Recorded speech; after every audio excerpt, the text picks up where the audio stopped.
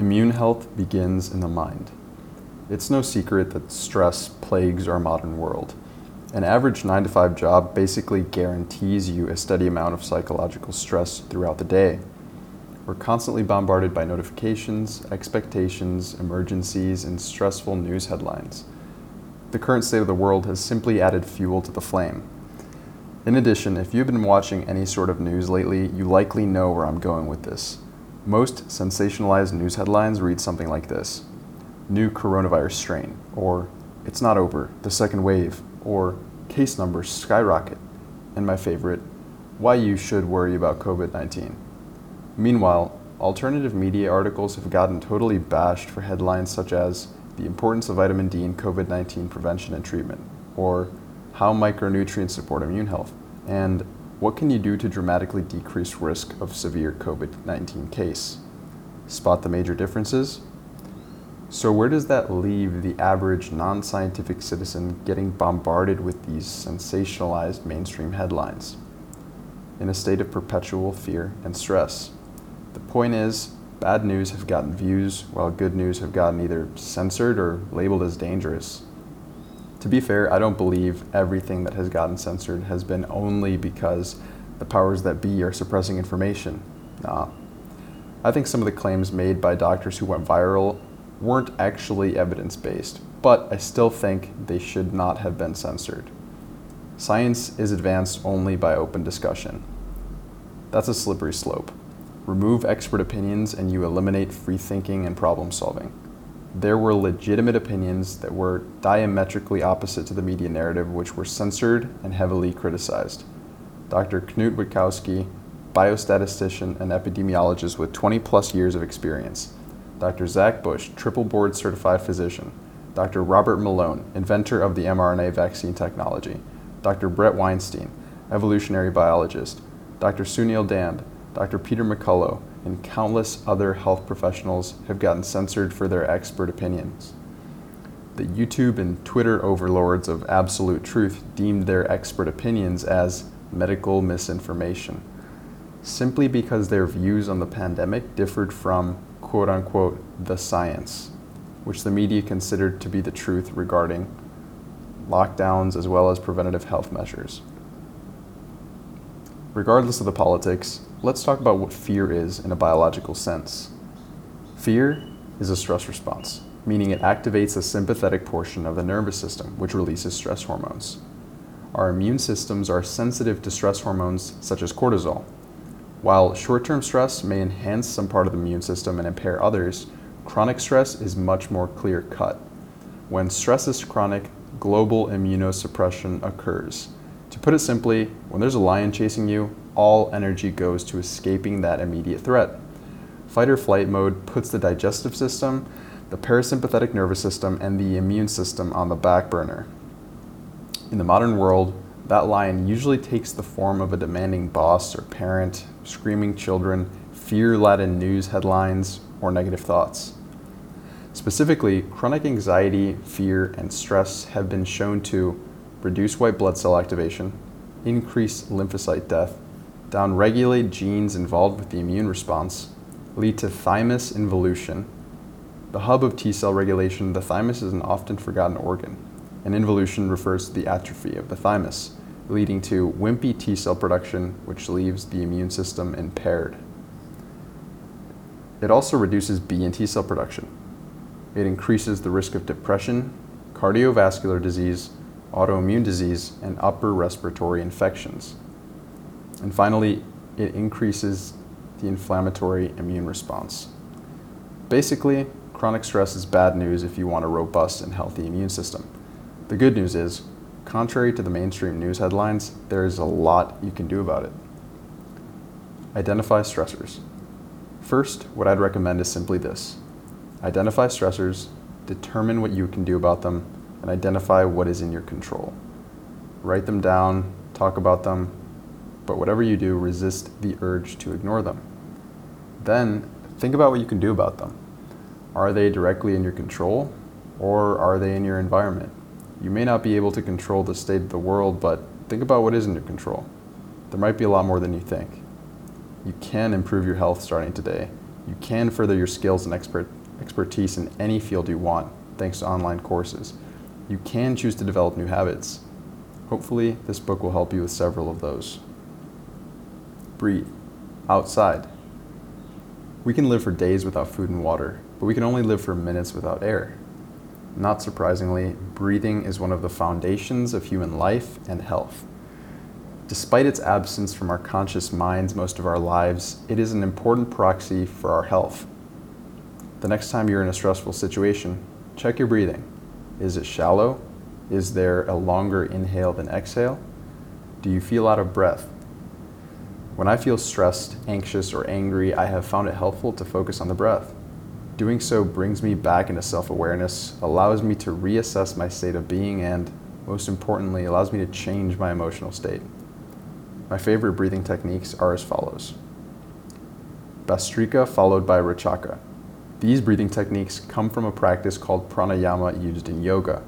Bhastrika is done by sitting upright and cross-legged on a mat or bed, forcefully inhaling through the nostrils and simply letting go of the breath when exhaling. Find the rhythm that works for you. Experiment with quick breathing and slower breathing. Start by doing 30 consecutive breaths. Do Rachaka right after, as it is the antithesis to the more stressful Bhastrika. Rachaka activates the parasympathetic, the rest and digest, portion of the nervous system. Simply inhale through the nostrils effortlessly and extend the exhale as long as you can, lightly pursing your lips. 4-7-8 breathing. Inhale for 4 seconds, hold for 7, exhale for 8 seconds. This is great for reducing anxiety and stress. Box breathing. Breathe in for 4 seconds, hold for 4, exhale for 4, hold for 4, then repeat. Find the number which works best for you. 4 seconds is merely a suggestion. In addition to the mental benefits, nitric oxide is released, which improves blood flow, can lower blood pressure, and is antiviral when you do some of these breathing exercises. Make sure to breathe through your nose and not through the mouth to allow more nitric oxide to be released. While these breathing techniques will undoubtedly bring benefits, doing them outdoors brings a much more enhanced experience. While indoors you likely have some amount of dust, maybe some mold, built up air pollution, and definitely some toxic cleaning products, the outdoor has its own air fresheners, plants.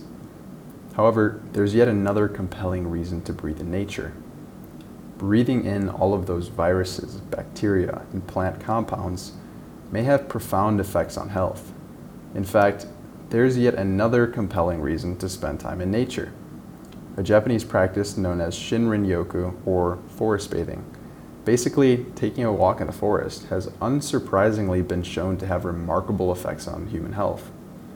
Several studies have found increased activity of natural killer cells, our body's defense against tumors and virus-infected cells, as well as enhanced sleep as a result of spending time in nature. Many researchers believe this is partially due to the presence of phytoncides, chemicals which are excreted by trees and plants, which exert powerful effects on our immune systems. Several of these studies were in people who spent days immersed in nature, so if you can go camping for that amount of time, go for it. If all you can do is take a hike every once in a while, do it.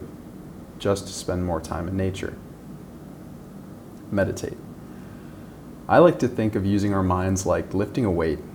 When you lift a weight, you're contracting a muscle. Some contraction is good, as it allows the muscle to break down, the first step in building muscle.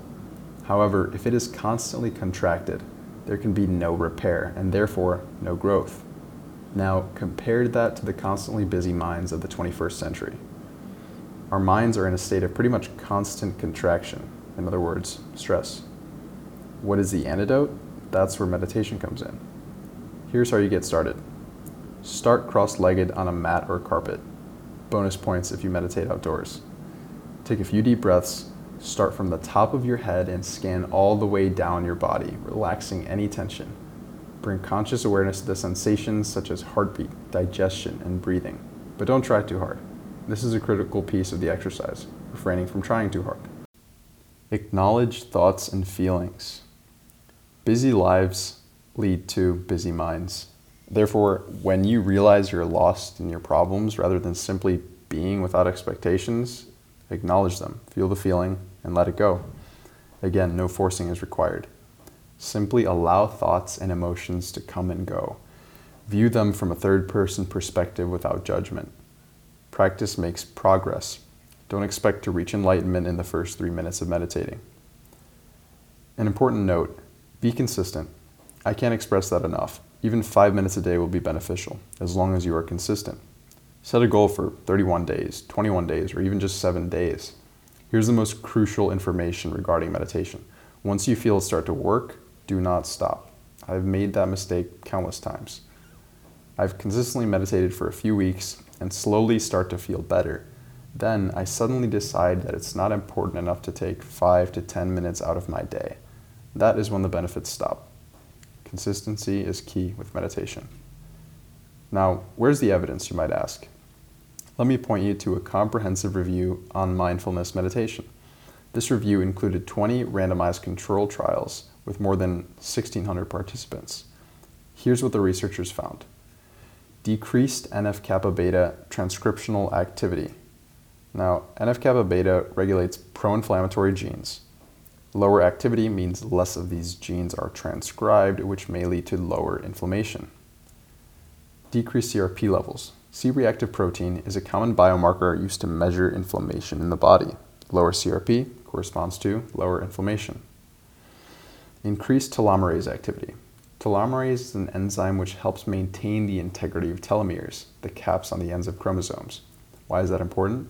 As chromosomes replicate, the telomeres wear down, which is why telomere length is associated with aging. A positive association exists between telomere length and longevity, though, to be fair, in recent years, telomeres have become less relevant in predicting age. Downregulated HPA axis. The hypothalamic pituitary adrenal axis is responsible for the activation of the stress response and maintaining proper levels of glucocorticoids, such as cortisol, the stress hormone. Dysregulation of the HPA axis occurs in times of chronic stress, anxiety, and panic disorders. Meditation has been shown to have a calming effect on the HPA axis, leading to balanced levels of stress hormones and thus can lead to lower anxiety. Light makes you high. In addition to all of the other directly immune-supporting benefits of sunlight, such as nitric oxide release and vitamin D, more on that in the next chapters, there's also an anti-stress component to simply lying in the sun. Standing in the sun with as much skin exposed as possible releases beta endorphins, our body's internal opioid. Similar to the molecules which create a runner's high, beta endorphins create a natural feeling of relaxation. In addition, I make sure to get outside in the sun as soon as I wake up, or at least look at very bright light. This is an important cue to the body that it's time to be awake, release certain hormones, and inhibit others. We're built to run on a 24-hour circadian cycle. Light is one of the crucial cues to our eyes and skin during the day, which sets your body up for a good night of sleep that night. Here's where common sense comes in. Think about what life was like before electricity and artificial lights. They're not trivial, and we still have these biological mechanisms hardwired into us from thousands of years ago. Food. Omega-3 fats have been shown time and time again to be anti-inflammatory, anti-anxiolytic, and antidepressive. I'd recommend getting them from food since many fish oil supplements are iffy at best. Here are the top ways I consume omega-3. Wild-caught salmon, wild-caught sardines, anchovies and mackerel, hemp seeds, soaked flax, soaked chia seeds, and walnuts. I usually stick to small fish like sardines since they have the lowest amount of heavy metals and the highest omega-3 content. Staying away from chia and flax seeds might be a good idea if one has digestive issues. Fiber, contrary to popular belief, can actually cause bloating, constipation, and other uncomfortable digestive issues, as evidenced by several studies. Again, be aware of how you respond to certain foods. Bioindividuality is the name of the game. Next, let's talk about sugar. Most people know reducing sugar consumption may be the simplest, yet one of the most effective ways to improve metabolic health. However, they may be unaware of the link between highly refined carbohydrate consumption and mental health. Research has demonstrated brain activation similar to that which is present in substance abuse, demonstrating loss of impulse control and increase of stress-driven eating. In addition, poor blood sugar control, which arises from chronically high consumption of refined carbohydrates, is associated with anxiety-like behaviors. As you read this book, you'll probably see magnesium mentioned in almost every single chapter, for good reason. Around 20% of the US population has a magnesium deficiency, with some estimates as high as 50% of the population. Some of the contributors to this epidemic are processed food consumption, chronic stress, and the quality of the soil. First, processing food strips it not only of magnesium, but also fiber, valuable minerals, and vitamins. It's estimated that about 80% of magnesium is lost during food processing. That's why you see refined flours fortified with synthetic vitamins and minerals. Next, magnesium has an important relationship to stress. Magnesium has been shown to have anti-stress effects. In fact, there seems to be an inverse relationship between stress and magnesium status. The more stress one has, the less magnesium is present. The directionality is not clear, however. Does one get stressed and lose magnesium, or does a magnesium deficiency lead to a stressed out person? Either way, magnesium seems to be important for mental health. Finally, in the past few decades, the soil has become depleted of minerals and vitamins such as iron, magnesium, and vitamin B12, just to name a few. Intensive modern agricultural practices such as tilling the soil, use of monocrops, pesticide use, and increase in global CO2 concentrations are largely to blame. In fact, a 2012 study estimates that the amount of magnesium in North American wheat has decreased by 27%. Therefore, due to magnesium's absence from the conventional diet, many people may benefit from supplementation. As with every supplement, diet, or lifestyle change, the response is based on the individual. Check with your physician to see how something like magnesium could interact with a medication or health condition. If you want to find out more about specific forms of magnesium, check out my resources page at livedamwell.com/resources for more. Reduce coffee consumption. First, there's the issue of mycotoxins. These compounds are formed by mold and are present in many coffee brands, despite them being organic or non-GMO. While some sources say mycotoxins are not found in significant amounts, since we can filter them out through the liver, we need to take a step back and analyze that claim. Unless you live in a pristine grassland untouched by industry, mycotoxins are not the only toxin in your life. Alcohol, pesticides, herbicides, toxic chemicals in water, shampoo, and so on, all get filtered through the liver. Therefore, while mycotoxins may not be in themselves that problematic, they might be in a real-world setting. If you're not willing to give up on coffee, I'd recommend a brand third-party tested for pesticides, mycotoxins, and other contaminants. Next, coffee is a diuretic, basically meaning it makes you pee more. Why is that relevant? This means that every cup of coffee you guzzle depletes you of essential minerals, including magnesium. Also, caffeine in itself may result in subjective experiences of jitteriness and anxiety. It is a stimulant after all. How does that play into mental health and immune function?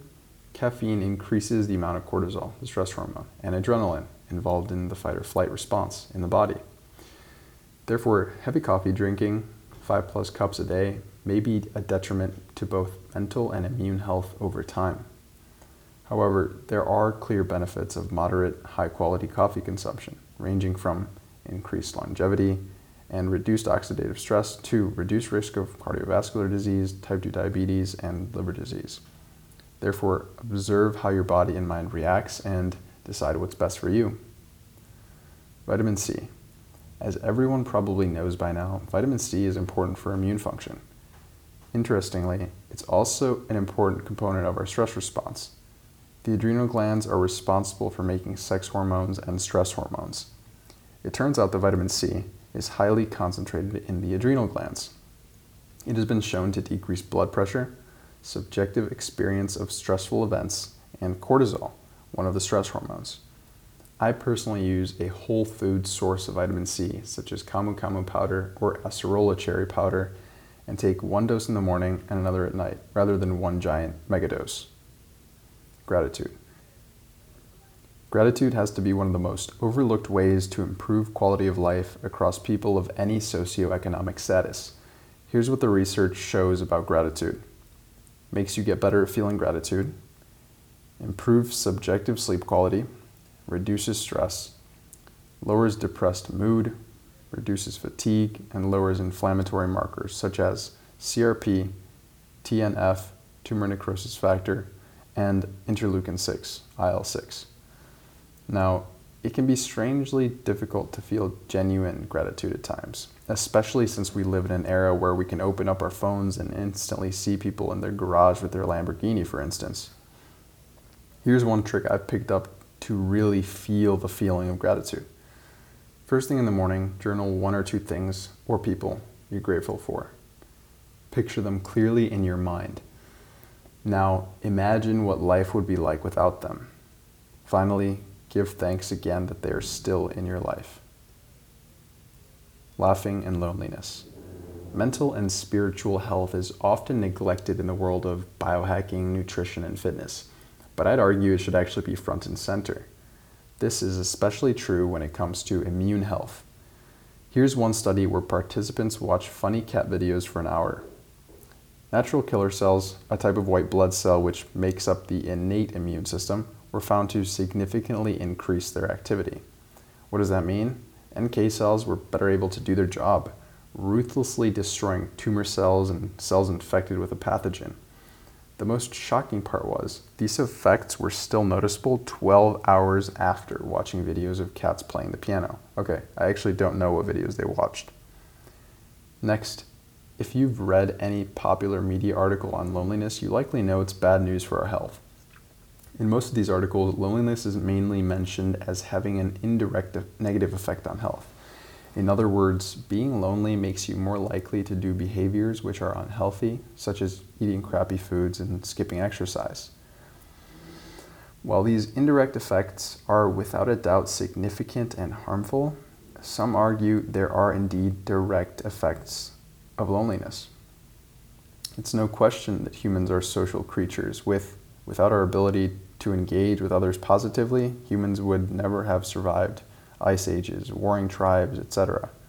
In fact, social isolation and loneliness have been linked to heightened anxiety and depression, increased risk of cancer, cardiovascular disease, and greater susceptibility to infectious diseases. We are an inextricably interconnected system. If your mind is not healthy, optimal health is not possible. So, make time for friends, phone calls, Zoom calls, stand-up comedy, and, if you're into it, funny cat videos. Emphasize sleep. It's no surprise that stress causes poor sleep, and poor sleep causes stress. Therefore, by following this chapter, sleep should improve. However, in addition to the mental aspects of proper sleep, there are also important physical components which can help you snooze your way to health. Read more about optimizing sleep in the following chapter.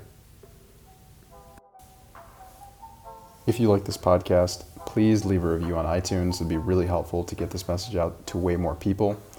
Also, if you want to get the full book, just head over to Amazon, look up Return to Human, and get the book. It's only a few dollars.